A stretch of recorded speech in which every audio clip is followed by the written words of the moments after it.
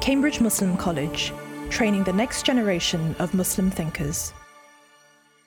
Bismillah, alhamdulillah, wa salatu wa salamu ala rasulillah wa alihi wa sahbihi wa man wala. Rabbi yassir wa a'in ya kareem, waftah bil haqqi innaka al-fattahul alim. So if there's been any unifying thread in this Cook's tour of some very far-flung human corners of the history of this gigantic, diverse ummah, I guess it has been that this principle of leadership, a very modern, really un-Islamic category, is something that can be applied, but only indirectly, to certain people who, from a secular optic, would be regarded as leaders of jihad, leaders of thought, leaders of ifta', leaders of their own way within Islam, the kind of William Williamson approach. We've seen a number of stormy petrels. Is there a unifying principle? Well, I think that as we began, we should end by recognizing that the modern conception of leadership is incompatible with the Islamic view simply because it excludes the possibility of tawfiq and divine agency. The prophetic model itself is not a model of leadership in the sense that would make sense, say, to the Judge Business School or the Palace of Westminster, because his leadership, alayhi salatu wasalam, is a leadership that was thrust upon him. When it began, his recourse was to his wife and to sheltering beneath a cloth. He didn't make a large inaugural address, lapping up the flash photography. He was reluctant. He did not wish for this responsibility. And we saw the famous sound hadith in which he says, alayhi salatu wasalam, la tas'alu imara, do not ask for leadership. Isn't our life nowadays predicated on filling in forms and asking for promotion and nagging our boss and looking for a better job? How does that cohere at all with that very absolute prophetic commandment? And in their varied ways, we have seen that the leadership paradigms that we have mapped out in the history of Islam are people whose success consists in the fact that they weren't really interested in glory. It just kind of happened as a side effect of their journey, but it was not their destination. Hopefully that's been clear, but of course so many others, thousands of other individual leaders in the history of this ummah. There's whole centuries and whole cultural realms that we haven't yet broached, would make this clear, that the one is a model of leadership through ego, pharaonic leadership we might say, the only paradigm recognized now. And the other is the leadership that comes about when that is subjugated and the nafs is overcome as the false self, which means really negating modern ideas of individualism. And the true self, which is the ruh, deeply buried beneath layers of rubbish in the hearts of most of us nowadays, is activated and, whether that person wills it or not, carries that person up. So it's a defiance of gravity. It is the influence of heaven, as it were, melting the dew. The dew doesn't get the choice, but it moves upwards because of the power of what is happening and its own inherent nature. So this, of course, presents us moderns, those who are flying desks in a modern company or university or parliament, with a real paradox. What is the legitimacy of what we take to be our natural right, wanting to see our hard work rewarded and to slither up the greasy pole, competing with others? This doesn't seem to be the Islamic model at all. Ever, this kind of Darwinian paradigm which prevails in modern capitalism is not something that we respect. It's not that there mustn't be people who lead, because the hadith goes on to say Because if you are given it without asking for it, you will be given success in it. But if you achieve it through asking for it, it will be given authority over you. In other words, you'll be subject to its rules and its competitive dog-eat-dog mindset. The spiritual hardening, the kingship of the ego will inevitably eat you alive. And you can see that as power corrupts, not just in politics, but in any other aspect of life. And we see it in the Brexit negotiations, a ridiculous circus of damaged, naked egos squabbling with one another. We see it with people who are swallowing their own political convictions for the sake of promises of cabinet positions under Hunt or Johnson, and it's very unedifying. It's the endless human zoo of the ego, the animalistic. It's kind of naked and obvious and unedifying and ominous, of course, because those are not people who are going to be given tawfiq from heaven. So our paradigm is really different, as we've seen, and we need somehow at least to be aware of that as we move through the world, that ours is a radical, discordant, dissident perspective, as it has to be, because we believe strongly in the divine omnipotence, something which doesn't occur to most authors of CVs or readers of CVs. It's that alien principle that nonetheless, looking at the history of the Ummah, is that which makes things happen. So we began with that disorienting thought, maybe even that humbling thought. Maybe it even coincides with our sense that however well laid our plans may be, they tend to go astray. Perhaps we have the wisdom to recognize that it is Allah's plans alone which are an accurate map of the future, and our own are just vain and incompetent, usually egotistic dreamings. Maybe as we go through life we have the humility and the wisdom to witness that, maybe through painful setbacks. But in the context of our own sense of how we do things in this current social matrix where everything is Darwinian, dog eats dog, devil take the hindmost, the American dream, means that there are some people who don't make it to the top and live a nightmare, end up in prison or as members of a despised ghetto community for whom there is very little mobility. There isn't a dream without the nightmare, and with the growth of what they call the precariat in modern Britain, we're seeing that as well.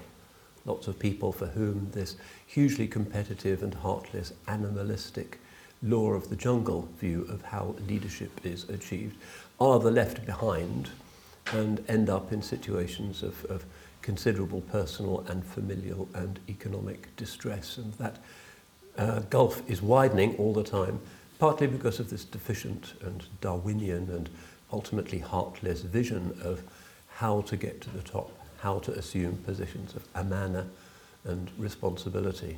It's an ugly process, but because it releases our lowest, most avid energies, has created a civilization that is of enormous, perhaps unprecedented power, but its energy source is the lower part of us, not the higher. And we will see what its long-term outcomes might be. In any case, what I want to do today is to look at somebody who is kind of a paradigm for somebody who actually abandoned the slippery pole, seeing it for what it is, and decided to turn within. And of course, this has happened to very many people in the history of the Ummah, but in a sense, in his life, it becomes the defining act of his resume. This, of course, is Hujjat al-Islam Al-Ghazali, of whose life we remember particularly his crisis, his disillusionment, and his climbing down from the pole. He'd already reached the top in order to go off in humble, dervish-like poverty, taking the hippie trail, wandering off, looking for truth, doing all of those prophetic but not leadership-like things. So I want to close this series. Who knows, if there's good feedback, we might look at some more people next year, because it's quite a good way of getting into certain principles in religion by seeing how they have interacted with and been bodied forth in actual human biodata. It's an accessible way of looking at principles. But in the case of Imam Al-Ghazali, what I want to do is not just go over the details of his life again, because you've seen the movie and no doubt this is familiar already, but rather to see what we might learn if we are to address this apparent crisis that afflicts the soul whenever we seek to better ourselves, whenever we write that CV. I'm a great team player and I really enjoy new challenges and these are my hobbies, and they're all the same, because the system tends to produce what sociologists call a monoculture. Because it's a mass culture, everything ends up being the same. And you can download a standard CV from the internet with all of those stupid phrases. And in a sense, you have to do that. You can't say, actually, I'm not a good team player, and I get tired easily, and I have unusual ideas, and I rock the boat, and a lot of people don't like me. You can't do that. There's no way in which ikhlas, sincerity, a genuine self-portrayal, required religiously. Remember, you're not allowed to sell a house in Islam unless you indicate all of its defects to the buyer. We're quite narrow in our moralism. So this economic leadership model, which of course infects and corrupts politics as well, of people just making things up and making promises and flattering themselves, is something which we view with very considerable disquiet and distaste. But then, hey, how do you write a CV if you need a job? There are certain practical considerations. We know what our ideals are. They are the traditional ideals of sacred humanity, shared by people in other traditions as well. But how do we live by them in a world that is fanatically materialistic? Well, let's try and address this by taking a step back and looking at what and where we are as believers, as people who are still interested in what is behind the surface of things, at this particular, in many ways, unsettled and extreme point of human history. Just about everything is unsettled, even the natural world is unsettled, which is really new for human beings. It's interesting for those who are considering their identity as minorities in the middle of this sort of mammon civilization, to reflect on what has been done to them.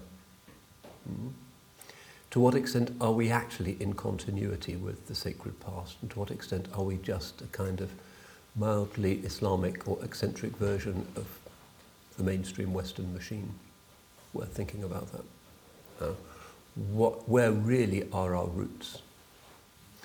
Well, recently I went for the first time to the new Bukhari galleries at the British Museum.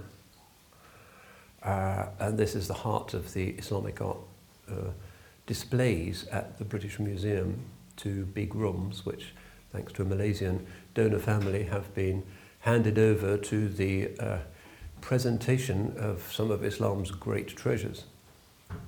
And of course it's all incomparable, and it's about the busiest gallery. Next door there's the amazing Anglo-Saxon and Celtic stuff, which is also pretty astonishing when you think of the Dark Ages. Well, pretty shining, some of those things. But the Islamic gallery, even though Islam is kind of the paradigm of that which makes everybody kind of anxious, is it safe to go in there? Islamic, oh my God. Where is that adjective normally used in the media? 99 times out of 100 or 100 times out of 100 it's attached to something scary, but then they go in, and they go in because it is the luminous heart of the museum. The ancient Egyptian stuff is fun, and children look at the mummies and all of that. The Elgin marbles, there's some people in there, but all right. Yes, lumps of the Parthenon, all right. More a kind of status experience to look at those, like going to a particularly difficult experimental modern opera. Something to talk about, at a dinner party in Islington, but after 2 hours of serialist evocations of sonic chaos, the kind of enjoyment factor might diminish. But hey, it's something to talk about. I went to the new Philip Glass opera. Oh yeah, I heard it got really good reviews, didn't it? It's all about, you know, it's like birdsong. You just produce this chatter that demonstrates your place in the social matrix, but intrinsically it may not do much for you. But when you go to those Islamic galleries, okay, so the world's great city has its great museum, and at the center of the great museum there's these galleries, and there you see the Qur'ans and the carpets and the manuscripts and the glassware, and everybody is crowding. You have to wait to get to see some of the stuff because it's so busy. That's an interesting question. What is it about the artifacts of our civilization which presumably body forth the worldview and the spiritual state of the craftsmen who are producing that stuff that everybody nowadays in 21st century individualistic mammon land finds so delightful? An interesting question, even though it's Islamic. Isn't that like Islamist? We're brought up to have certain reflexes about that, but people can't get enough of that. But what you don't see there, and this is perhaps the most interesting thing in the Bukhari galleries, is many Muslims. That's really also an interesting cultural statement. Lots of Japanese and Chinese, and American tourists and Europeans and Dutch and English kind of lapping up all of this stuff and looking at the Qurans and the woodwork and the fritware and the Mamluk glass, and it's all astounding. But even though 1 in 7 Londoners is a Muslim, maybe 1 in 100 visitors to the Bukhari gallery is Muslim, and they don't always seem to be the most religious ones. So that's a kind of interesting reflection on our state. Where do we really belong? Are we actually more comfortable in Starbucks or watching Wimbledon or doing some sort of purely Western thing? And when we see the extraordinary cultural summit achieved by the ancestors of most Muslims in London, we're kind of a bit uncomfortable. The world's greatest fritware, is that Islamic, brother? What's fritware? Is this haram? We really don't know, even though your average kind of chattering classes Islington person probably has some in his home and he can tell you the difference about or Islamic carpets on his floor, but we aren't in that space. That's an interesting condemnation, I guess, that we complain so much about hostility to the East and to our heritage, but we're not really inhabiting our heritage, and we don't know it. We don't seem to be interested. And it's the same at the Victoria and Albert Museum, where they have some equivalently amazing things. You don't see many London Muslims there, even the kind of high-flying city types who maybe rub shoulders with people who do go to galleries, but no, it's not what we do. So we begin with this interesting sense of a consensual divorce, that probably if the default demography of London Muslims is probably 60% of cases subcontinental, and you could say that the deep culture of Islam in the subcontinent may be the greatest summit of human civilization. How do you measure these things in terms of the music, the food, the textiles, the architecture? Taj Mahal is the world's #1 tourist destination. That culture, their ancestral culture, certainly beats anything that the British did in India, for heaven's sake. No comparison at all. But the new generation do not inhabit that, don't respond to it, find it all a bit kind of disquieting. They leave it to the white folks to have Islamic art in their homes. Whatever it is, odd. That's an interesting circumstance, that despite the religiosity of much of subcontinental London Islam, there doesn't seem to be much interest in pride in that staggering North Indian, Mughal, Khaljid, whatever it is, heritage. They just don't much respond to it or want to know much about it. You talk to the young people, and they can't name any of those rulers, and it's just some kind of odd Arabian Nights exotic thing that nobody ever tells them about, because their culture is just the modern culture of the biryani, the khatam, the aunties, that world. But the greatness of that civilization, which could be a very good way of vindicating their culture, is something that they choose not to know about, or they've never been exposed to it. One great way of dealing with Islamophobia is pointing out the popularity of Islamic art. But because it's not popular amongst ourselves, that becomes a slightly problematic argument. We don't respond to it much now. An oddity. I remember once walking with my late father through Bain al-Qasrain street in Cairo. Cairo has the world's highest density of medieval monuments. Astonishing. And there on all sides are these staggering sort of Mamluk cathedral scale miracles, and he's blown away. And then he says, where did these people go? This is amazing. Where did they all go? Good question. They're not doing those things in Egypt any longer, or anything like.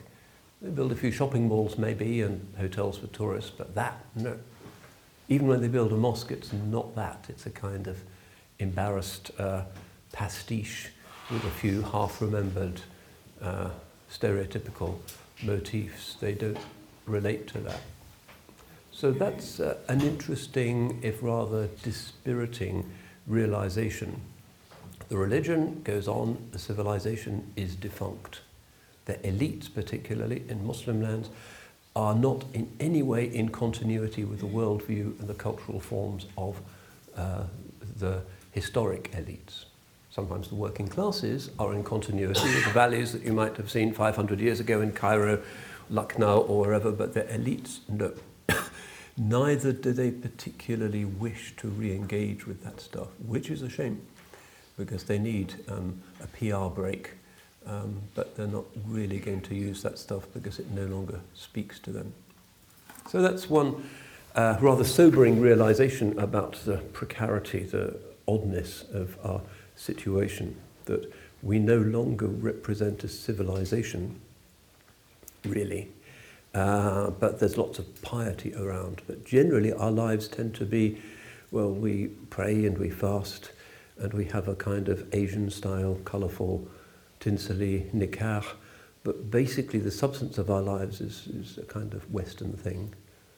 And that dissonance produces many of the discomforts in the contemporary Muslim soul. And on the modern, the real side of it, this aspirational model of leadership is actually quite corrosive to the soul, because it's not natural for the believer to get to the top by trampling others underfoot and by boasting about his or her real or imagined skills.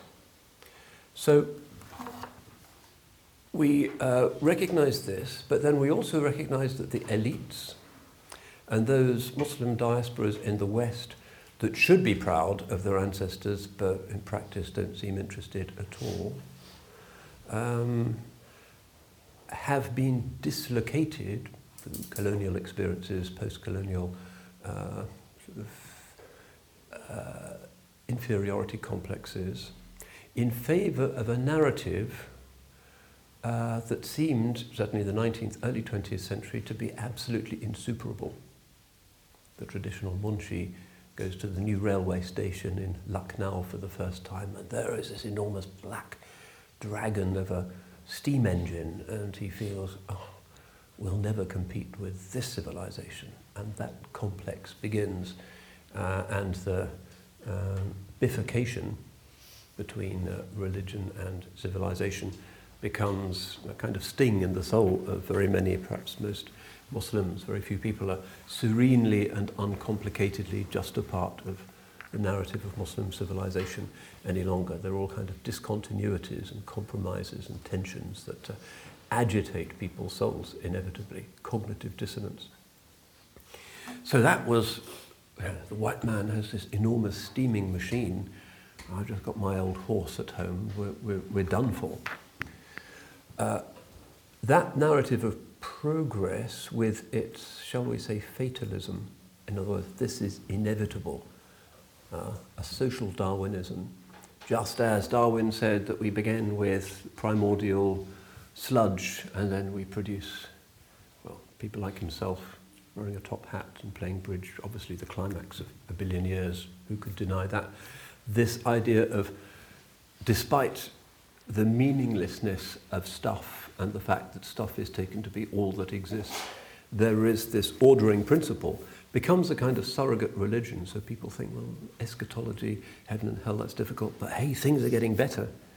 This quasi-religious miracle of order emerging from natural chaos is really exciting, and we're going to base our music and our art and our sense of ourselves, our optimism, on this. The strange collaboration of atheism and materialism on the one hand with a kind of optimism about the human future is an interesting sign of our times, and sometimes accelerated.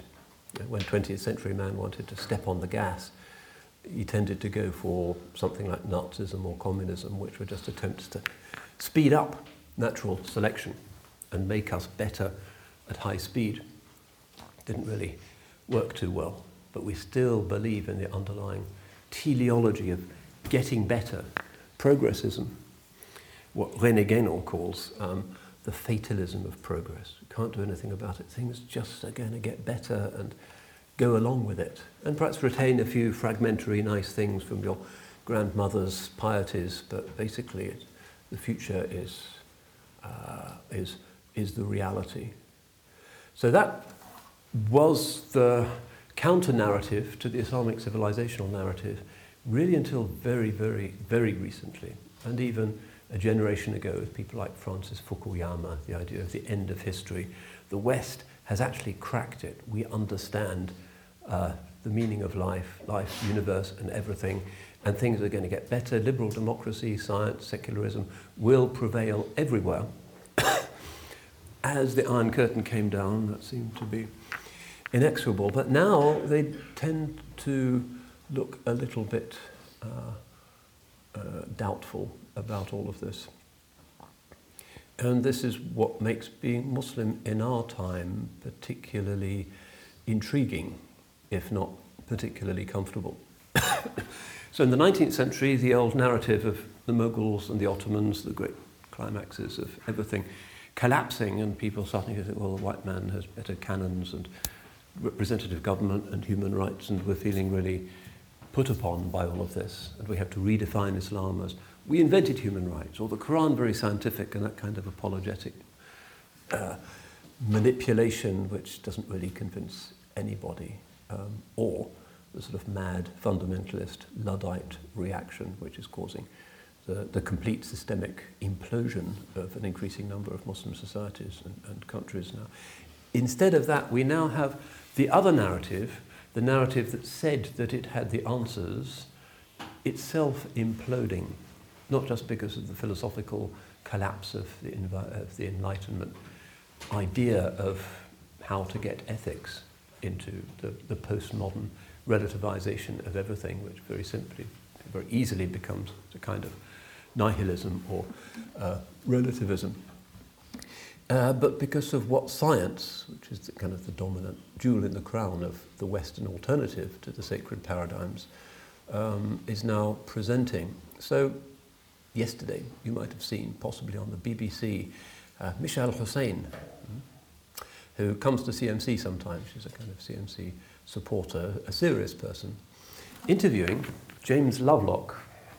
That's an interesting encounter, not just because he's like 5 times older than her. He's having his 100th birthday this year, but still really coherent. You know, you wouldn't want to cross mental swords with him on a dark night. He's a very bright man. He's the one who, a couple of generations ago, came up with this Gaia hypothesis, which is popular in some sort of sustainability green circles, which is there's scientific reasons for regarding us as part of a planetary organism. A lot of people thought this was a kind of interesting idea, even though it's kind of obvious that the ecosystem is one unitary thing, but it was a helpful breakthrough at the time when people still thought of human beings as somehow categorically exceptional. and he's been a leading campaigner for nuclear energy and for what he calls rational displacement.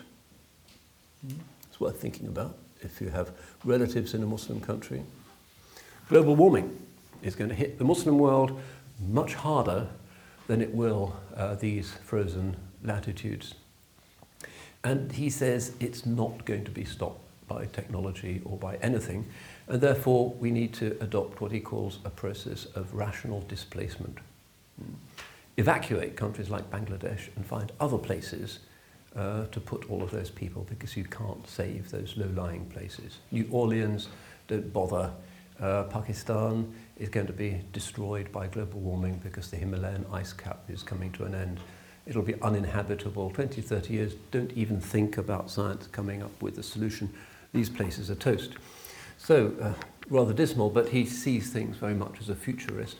With sufficient international cooperation, we can relocate those populations. The countries will be gone, but the populations will be, I don't know, somewhere near Omsk in Siberia, where they can grow oranges. This is the kind of prospect that he is holding out.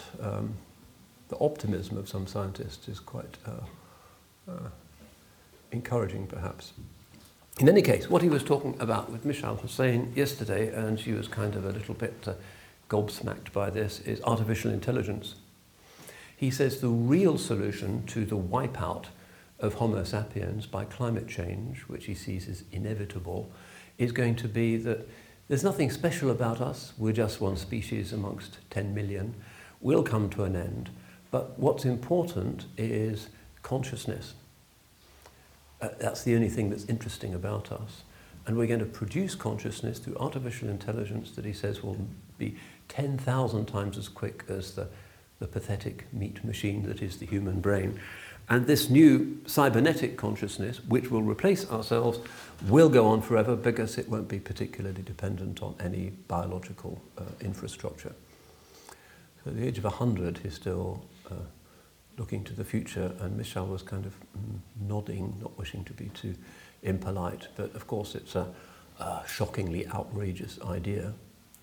But my point is that the old sort of Victorian Herbert Spencer idea of social Darwinism and progress, instead of these funny little sacred traditions and your mogul design and your meditative music, your contemplative civilization, get on board this train which is going to the real paradise, which is the great future, land and milk, of milk and honey, which science and reason and liberal democracy are opening up to a hitherto benighted human race. No longer the case.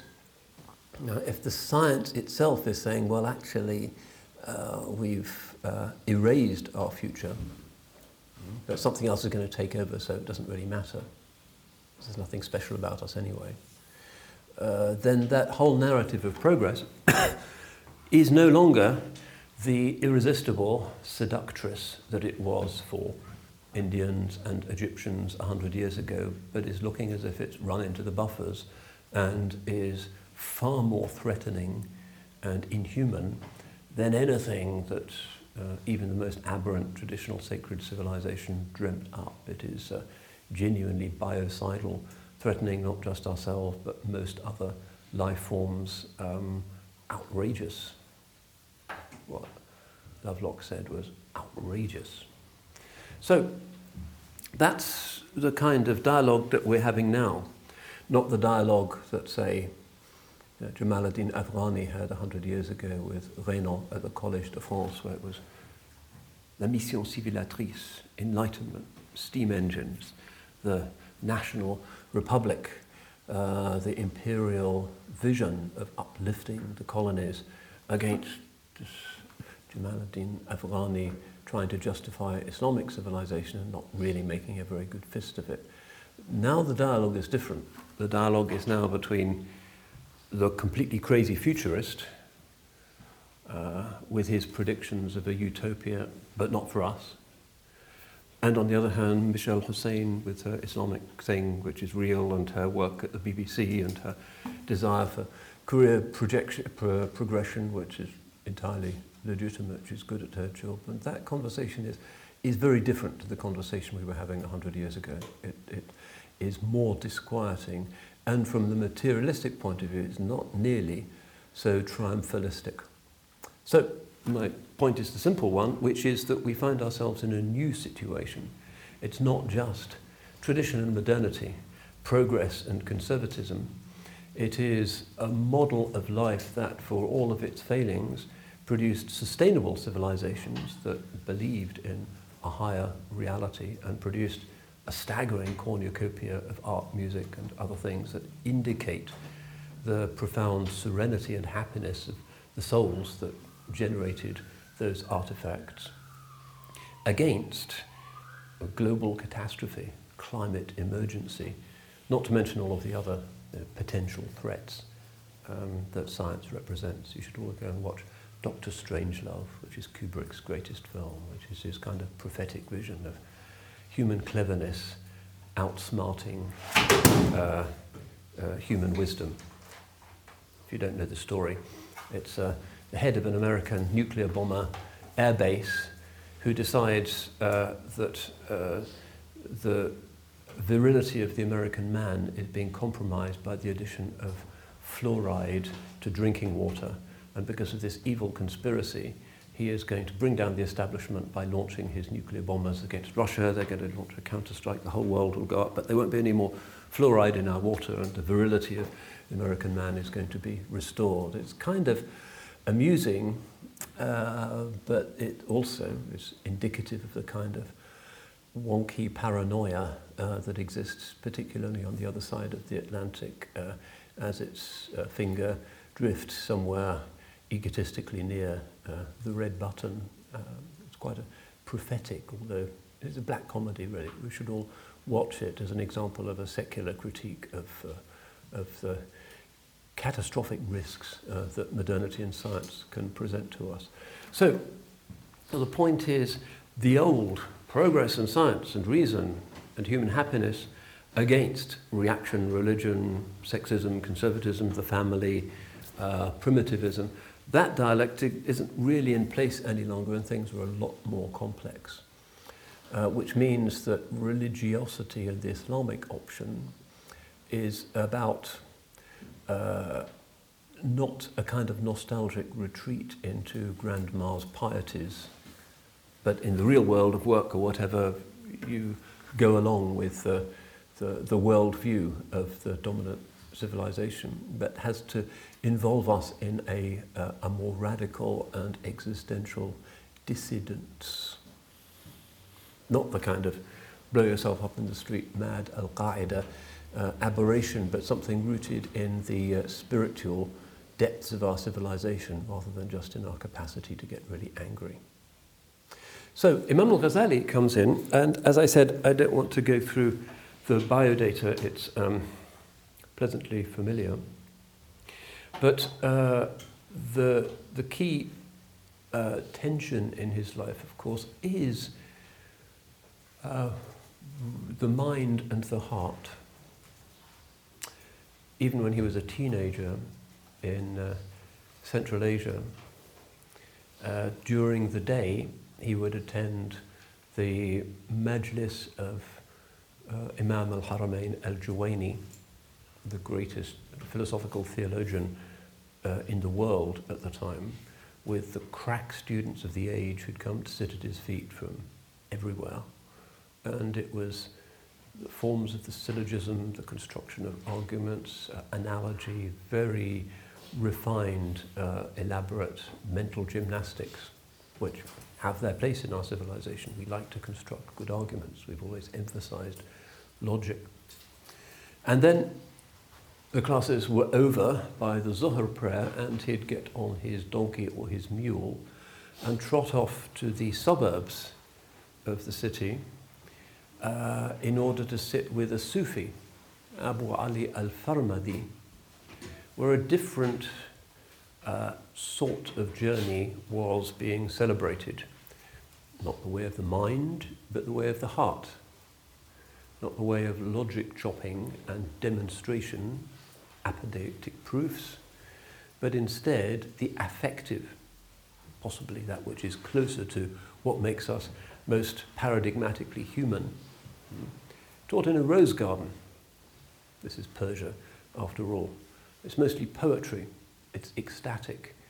People are sitting in a circle, and as it were, the metaphorical flagons of love are being passed around. So you don't get that kind of intoxication in a logic class.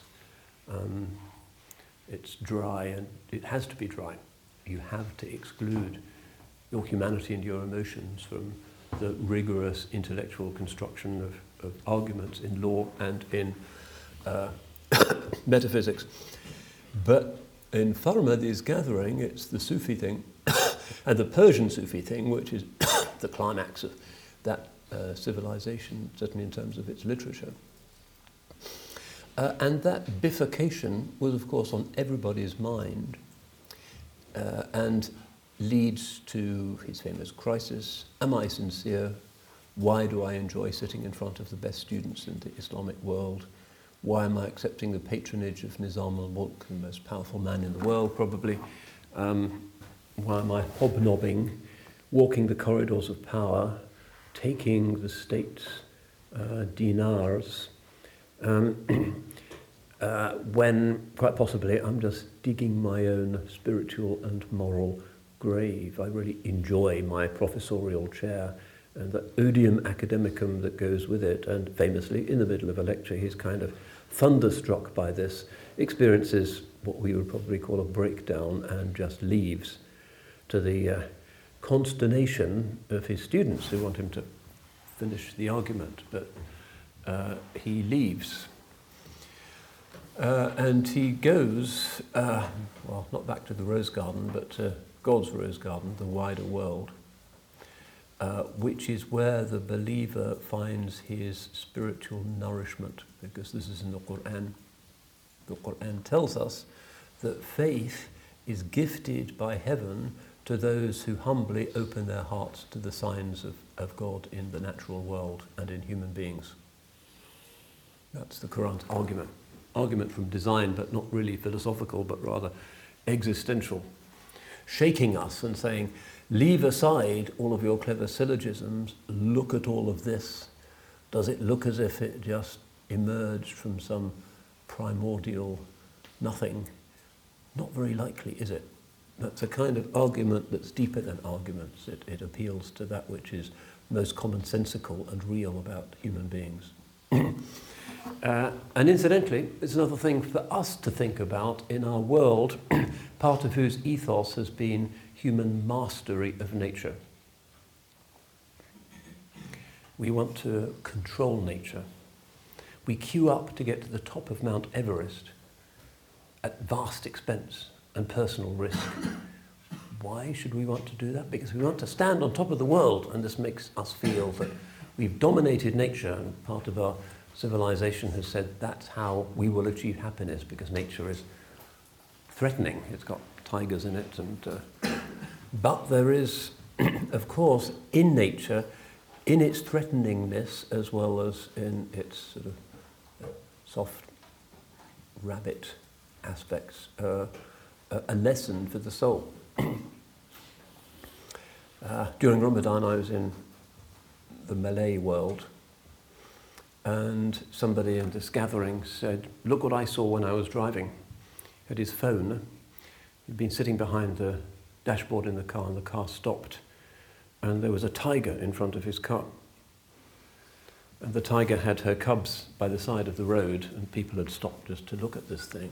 And what was interesting is you could immediately see the kind of, what he said, the majesty of this animal and its complete existential indifference to our own egotistic cleverness, the majesty of it just being a tiger and challenging us and making us realize our smallness. It was a sacred moment, and this is what the Qur'an is telling us, that even in something that could eat you, there is something that is going to spiritually bring you to life. And so the believers have always enjoyed nature. Muslims have always loved gardens, and we've always tried to bring the indicativity of nature into our homes and our sacred spaces. The mosque doesn't have pictures, but the mosque has indications of the geometric indicativity of nature. Islamic decorative art, which is the essence really of our architectural civilization, is about stylized vegetal motifs, tessellations, arabesques, the exploration of the strange Platonic mystery of symmetry and geometry brought to the surface. That's what our art does. It says an infinitesimal distance behind the surface of things, which seem to be kind of messy, there is order, symmetry, perfection. There is a kind of Platonic space where everything is ordered and geometry prevails, not just the snowflake, but the atom. And Muslim art has always sought to remind us of the orderliness of God's creation. And it's very effective. And that's one reason why people like to crowd out those galleries at the British Museum, because on some level they're being told there's something really interesting about the fact that creation is orderly, rather than just what you'd expect from a world without an orderer, which is either nothingness, which is the only logical thing to expect, but some kind of radical fractal chaos. But no, there is order, there are physical constants, there's the speed of light, there is gravity, there are triangles, there are 8-pointed stars, there is real order is part of the fabric of things. And that's what the Quran is saying, ayat li ulil albab, signs for people of lub, the deeper part of ourselves, which is activated through contemplation, not through cleverness. It's not really a function of IQ. It's a function of whether you can overcome the jumping thoughts and the distractions of the lower self and allow the lub, the real self, to ponder these things and to be nourished by them.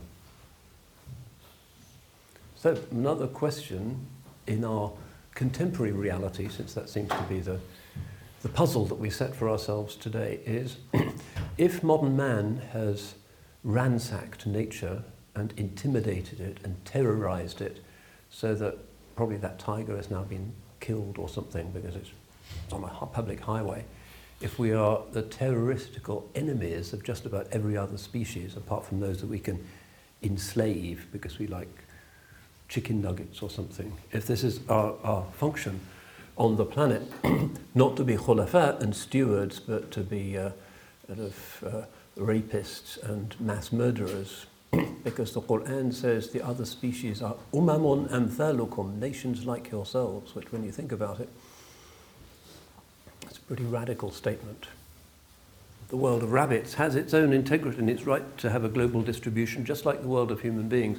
They have their own logic, their own consciousness, their own integrity, their own right to be here, and they're not just there for us, they're autonomously as another way in which creation testifies to the majesty of its author. But we don't see that, so we just run them over on the A14 or maybe eat them or shoot them, whatever it is we do, but we can't just let them be because modern civilization doesn't see the point of letting anything be. Make money out of it, enjoy it, treat it as some kind of leisure activity, go hunting for elephants in Botswana, but just capitalize everything. What's its monetary value? And the consequences for the poor old vandalized natural world are something that even the most sort of crazy atheistic scientists like Lovelock have to acknowledge. But they just say, oh, we'll come to an end because of all this cleverness, but there'll be something even smarter, so let's be optimistic. It's a kind of weird eschatology. So, the question is, if humanity treats nature as an enemy rather than as just something that we are part of and are spiritually nourished by, how do we find our way to that contemplative tafakkur, which the Quran says is how you absorb faith? How do you get a natural belief if you're in Terminal 5 at Heathrow, for instance? Maybe if you look out of the window, you can see beyond the smoking runway, there's a few trees out there. Otherwise, nature is decisively abolished. Even the food is kind of, God knows how many additives and things have been added. And part of the weirdness of the modern food industry is that the more they manipulate the food and the more they add to it, the cheaper it gets. It should be the other way around when you think about it. But this is the inversion that we're living. So how do you remember your Lord in these modern spaces that are the consequence of the radical ransacking and disenchantment of the world? Well, you do it through the Quranic verse that says, سَنُرِيهِمْ آيَاتِنَا فِي الْآفَاقِ وَفِي أَنفُسِهِمْ. We shall show them our signs on the horizons and in themselves. I was talking to the prison chaplains a few days ago. In prison, you really are detached from nature. You don't have a spouse, you don't have children. Maybe you can see a bird occasionally through the window. In a high security prison, that might not happen very often. You don't breathe fresh air. If you've been to a prison, you'll see how at least the white folks are whiter than ever before because they just don't go outdoors. How can they enjoy this Quranic celebration, this feasting on the signs of nature? An interesting question, pastorally for them. I was putting it together. It's in other human beings. That is where the real sign is to be found. The inward universe is even more interesting than the outward universe. And this is the meaning of, and Imam Al-Ghazali says this, it's one of the key points of his Ihya Ulumuddin, ad-din mu'amala. There's a whole section on mu'amalat, and he talks about the preference of being with others over being on one's own. Other people are a pain, aren't they? I mean, most of our grumbles are about other people and what they say about us or what they've done to us. Why not just be on your own? Like this new novel, Individuotopia, which is doing quite well at the moment, which is about a future in which nobody ever talks to each other. In the shop, in the bank, whatever, everybody is just an individual on their phones. There's no human ta'amul. Isn't that better? Other people are just a pain, no? Well, in Imam Al-Ghazali's vision, it is nature, and of course he spends 10 years in the wilderness, that restores our contemplative functionality, but also the inward horizon.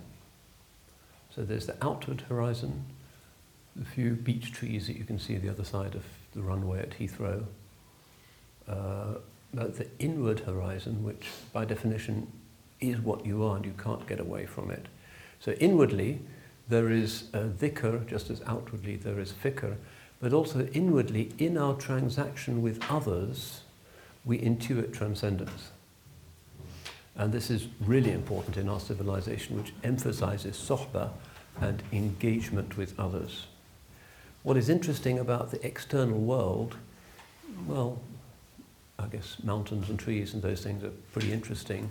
But what is really interesting is the existence of other little points of light, other consciousnesses, other phenomena, miracles, arwah, that also have self-awareness and to which you have moral obligations.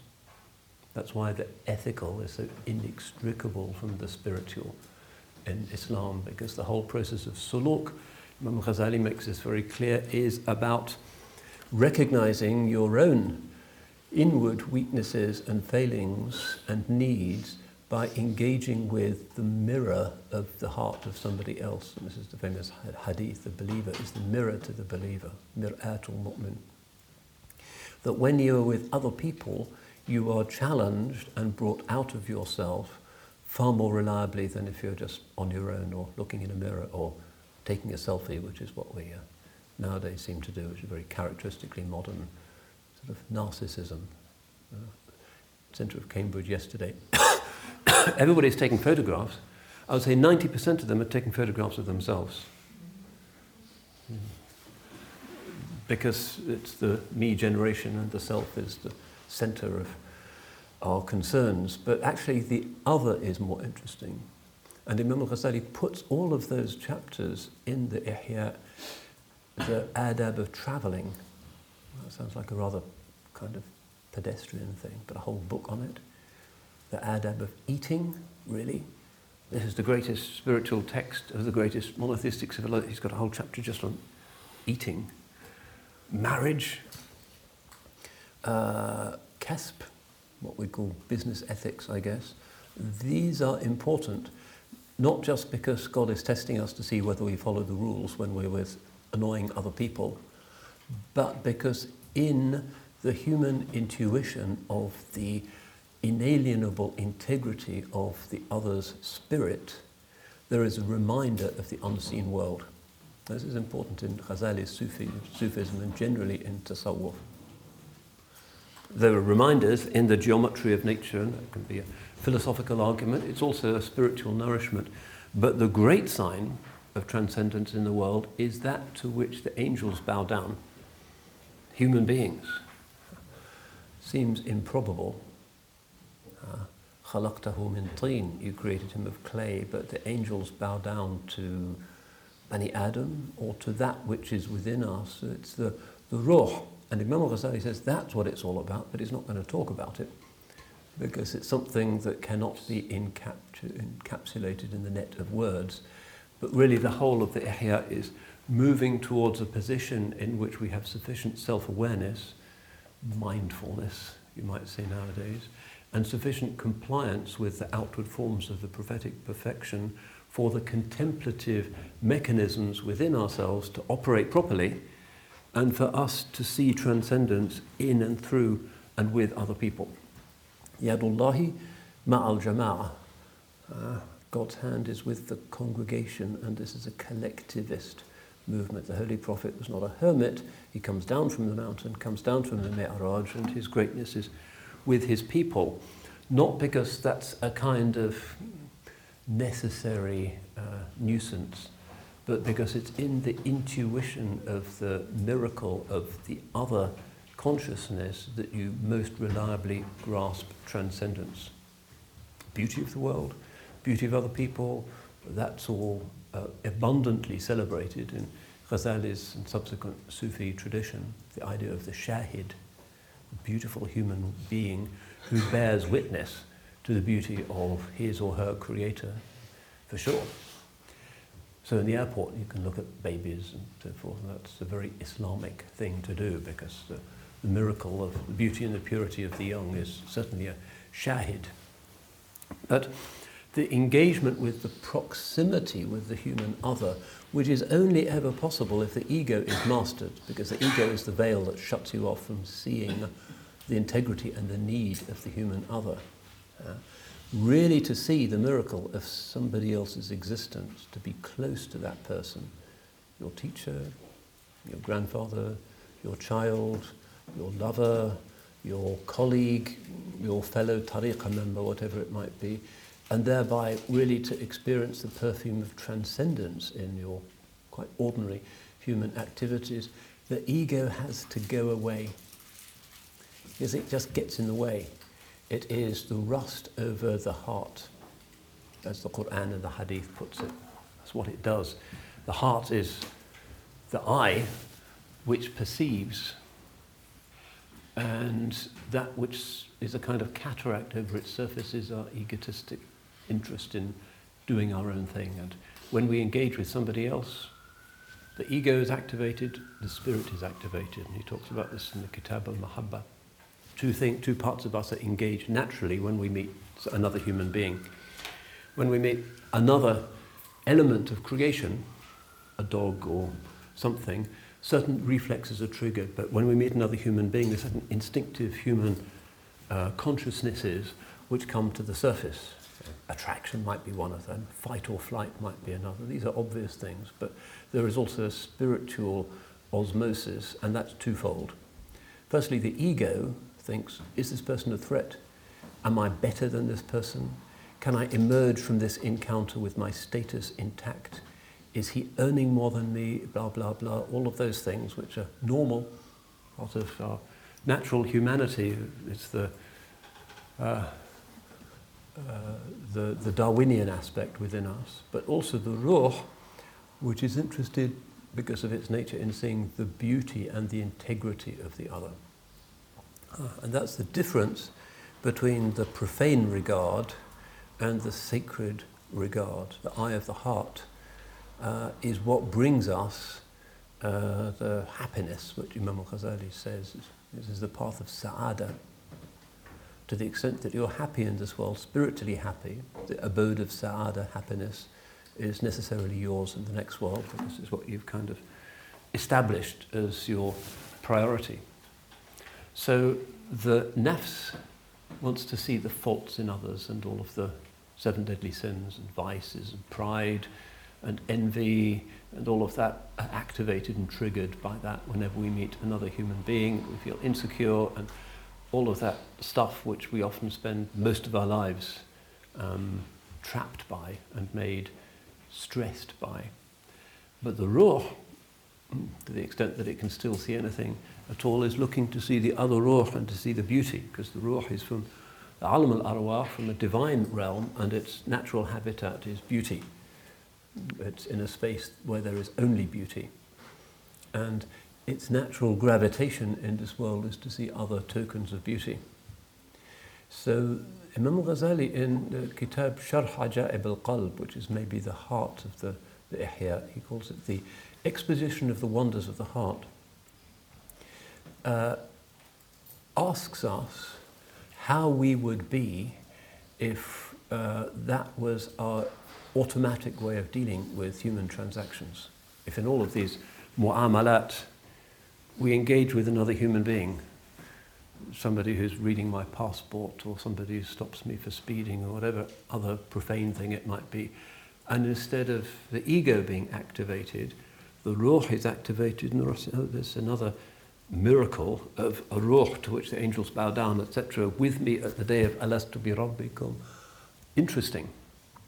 In other words, an experience of solidarity and of beauty and of intersubjectivity, which is necessarily the case, even if that person is poking you in the eye. That person still has a ruh somewhere, and there's always spiritual interest in that situation, whether it's Jamal or Jalal, and the nourishment that we would experience.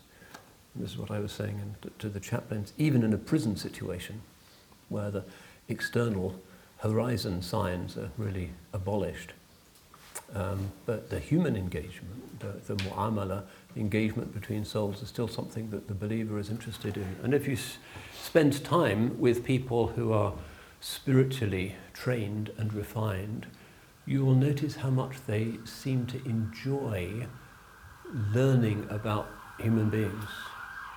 They really smile when a new person joins their majlis and they want to know who they are. What is this person really about? And you ask them questions about job and children and so forth, and these are the kind of standard ritual formulas, particularly in Eastern cultures, that are exchanged, but it's not really about that. It's, let me see what this person is and what God means by this unique human being and how I can be nourished spiritually. How this person can contribute to the majlis's pouring out of the wine of divine recollection, because that's the only thing worth drinking.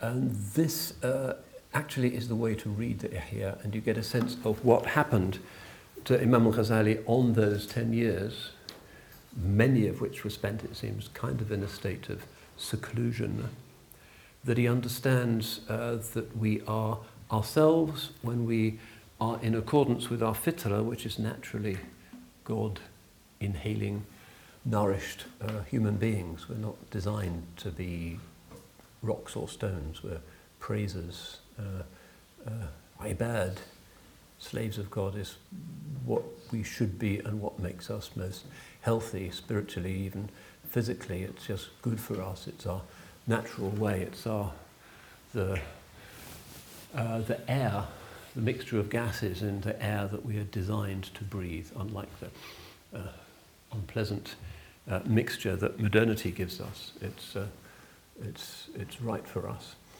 And that in this environment, life is endlessly interesting because of these mu'amalat, that you can turn your evening in a dusty caravanserai with a bunch of merchants from who knows where and their noisy camels, whatever that experience is, you can turn it into an integrated part of your experience of God, not just your search for God through keeping moral boundaries and courtesy, but your experience of God, because human beings are ayat are signs stronger than anything else in the physical world.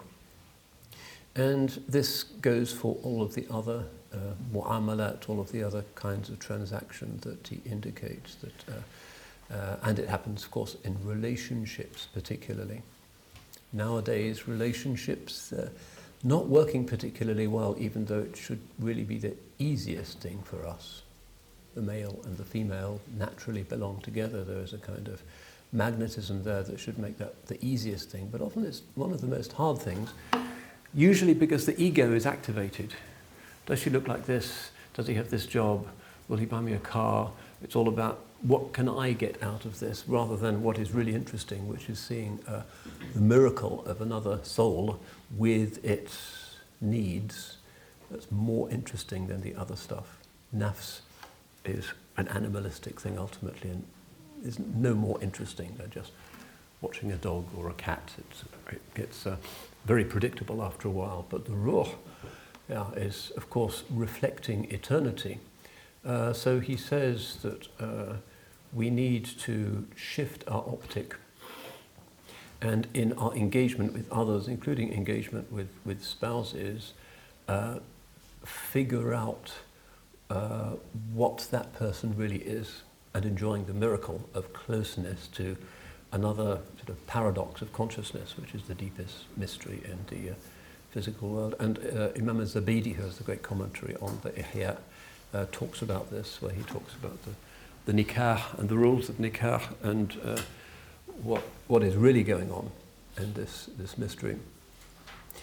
And it's also the case, I think, that Imam Al-Ghazali, in his understanding of the fiqh, and there are quite a lot of fiqh things in the Ihya, insists that you can only really understand the Sharia, or begin to understand it, when you see it as a form of life which is there to represent human beings who try to be egoless and are trying to look for ways of improving things and others, rather than looking at the world as a kind of endless supermarket from which they can take things for themselves.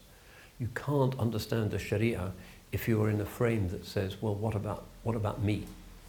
It is a way of service, it is a way of sacrifice, and sometimes privileges are granted, but those privileges are there in order to convey certain onerous responsibilities, and nothing really in the sacred law of Islam can be understood outside that. And Henry Bayman, in his book The Secret of Islam, talks a lot about this. The Sharia is just there as an expression of God's love for human beings through the Holy Prophet. Every one of these rulings is based on the divine compassion and love. But to understand that, we have to get into the space that Allah wishes us to be in, which is the space of finding our true happiness through service and the noticing of other people and their needs. If we treat them as just more phenomena out there that we observe with our senses, you're not going to figure out the way the Sharia is at all. It's not designed to be that, it's not designed to be judged like that, and that's a very important aspect of the Ghazalian perspective. So we're beginning to see that the story that the Imam sort of enacts for us, and there's something quite iconic about it, turning away from exoteric learning in favor of contemplative knowledge, and then a return to the exoteric, armed with the awareness that it's only the esoteric that gives the outward meaning, is really the key contribution of his life. And of course, so many other things. He is a warrior. He is passionate for truth in a prophetic kind of way. He writes a book in which he corrects the Christians on the basis of the text of the New Testament. He writes a book which corrects the philosophy of Ibn Sina based on the philosophy of Ibn Sina. He writes books that correct the Ismailis and all of these other paths to knowledge that he thinks are not worthy of human beings. All of this is done through the spirit of compassion. And towards the end of his greatest work, which is the Ihya, which is also a kind of polemical work, And the target of this book is not the Ismailis or the philosophers or whoever. The target of this book is Muslims who underestimate what Islam is giving them by just going through the motions, as if Islam is just a list of 10,000 sort of disconnected, sometimes difficult, sometimes familiar things which we do in order to get treats in the next life. Well, there is a next life in God's mercy, and that is an important part of the ihya and the way in which he incentivizes us, but it's very much about how we live an anticipation of the Dar as-Sa'ada, the paradisal world of happiness in this world. How can there be a garden in our hearts, in our relationships, in our tariqas, in our circles of knowledge, in our government even? How can we make things come to life so that there is verdure in these earthly transactions? And of course the duty to do that, to plant these sort of gardens, as it were, to create an easy indicativity of the Creator's presence in apparently profane things in this world, is something that continues even today. And this is one of the meanings of the hadith that says, if the hour comes upon you when you are planting a tree, finish planting it.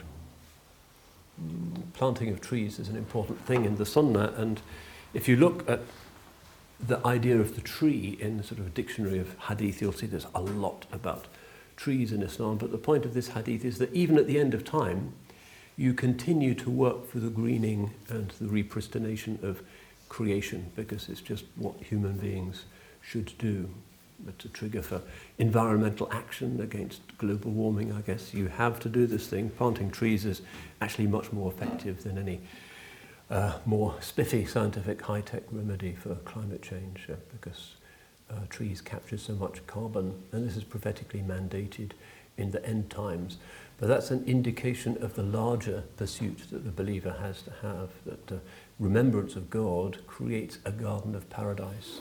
Hilaqul dhikr, according to the famous hadith, are rawdatun min riyadil jannah. The circles of remembrance of God are gardens of the gardens of paradise.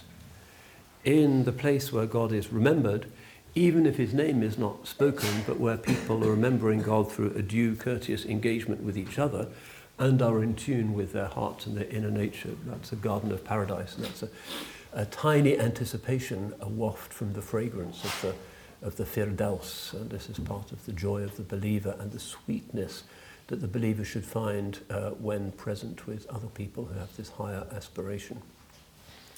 So that essentially, and I could talk about Imam Al-Ghazali for a very long time, is what I believe to be the deeper message of the Ihya. And this is a kind of leadership that is about the renewal of the whole of the religion through a recapturing of its holistic, sort of ambitious, universal purport.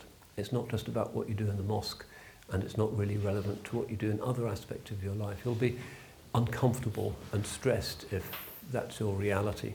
Instead, it is the determination of a sacred purpose behind everything which is ethical, which is for the human other, which is about mu'amalat, which is living in compliance with the prophetic boundaries which show the best form of human dignity and human flourishing, and is also based on the activation, the liberation of the ruh, the spirit, because the nafs by its nature looks for ugly things, and the ruh by its nature wishes to see what's beautiful.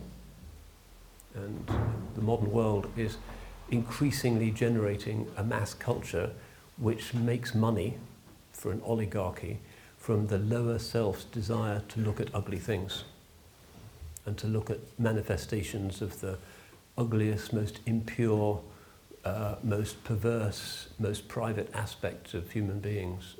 The nafs naturally wishes to see stuff like that, and increasingly that's what the entertainment industry, the fashion industry, so much of our culture is about lyrics of so many popular songs, because it's easy and the lower self finds it sweet.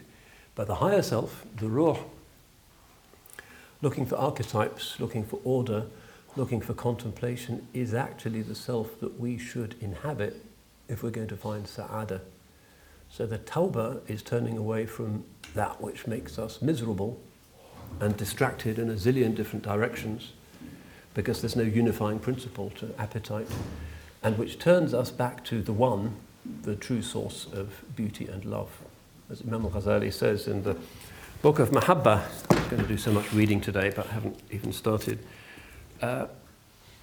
Everything that is loved in the world is loved because it's a kind of metaphor for the divine beauty, and therefore it is a sacred thing. Even if you love your cat, there's an aspect there of love for that aspect of whatever it is about cattishness or what the cat does, which ultimately speaks of its divine source. It may be a zillionth of a percentage point of the real thing, but it's still there. So we need to turn away from the ego, which wants to dislike and to be envious and to be superior, and to turn towards the spirit, which is about love and which is about beauty. As he says, love, longing, intimacy and contentment, and mahabba, wa shawq, wal uns, wal rida. If we have some share of those four things, we'll get some sense of what the Imam achieved or was given during those 10 years of his peregrination and his return to human beings and to society, just as the Holy Prophet alayhi salatu wasalam came back from the mountain and came back from the Mi'raj, because it is with human beings that we find not just our greatest challenges, but also potentially our greatest consolation and our paths to God. So that's maybe 1% of what Imam Al-Ghazali is saying in his absolutely gigantic and colossal, almost miraculous output of books that were game changers for the Ummah. A leader? Yes, but somebody who specifically renounced leadership in the academic world, where egos tend to be more tender and big than in most other areas, and it was painful for him. But he specifically renounced that, and by saying no to the leadership of nafs, by tearing up his CV, he became de facto a leader under God, and he was given this tawfiq that the hadith indicates. And if Imam Al-Ghazali is not Hujjat al-Islam, then I don't know who is. And he has led countless souls from ego to ruh, from ignorance to truth, from jahiliyyah to Islam, and that the power of that transformation continues to spread out in the wider ummah. So I wanted to finish with Imam Al-Ghazali, partly because he, as it were, encompasses so many other ways of having a human story, a public human story. And of course, he is our Mujaddid and Hujjat al-Islam, radiyallahu anhu wa arda. So it's the end of this year's courses. Thank you for your patience, for staying with us. Inshallah, there has been benefit just by rehearsing the stories of the great souls that the prophetic moment made possible in this world. And inshallah, there will be many more to come, and may Allah inshallah grant us peace, serenity with our families, with our neighbours, with the world in these troubling times in the summer months and in the future, inshallah. Barakallahu fikum wal afu minkum wassalamu alaikum wa rahmatullah. Cambridge Muslim College, training the next generation of Muslim thinkers.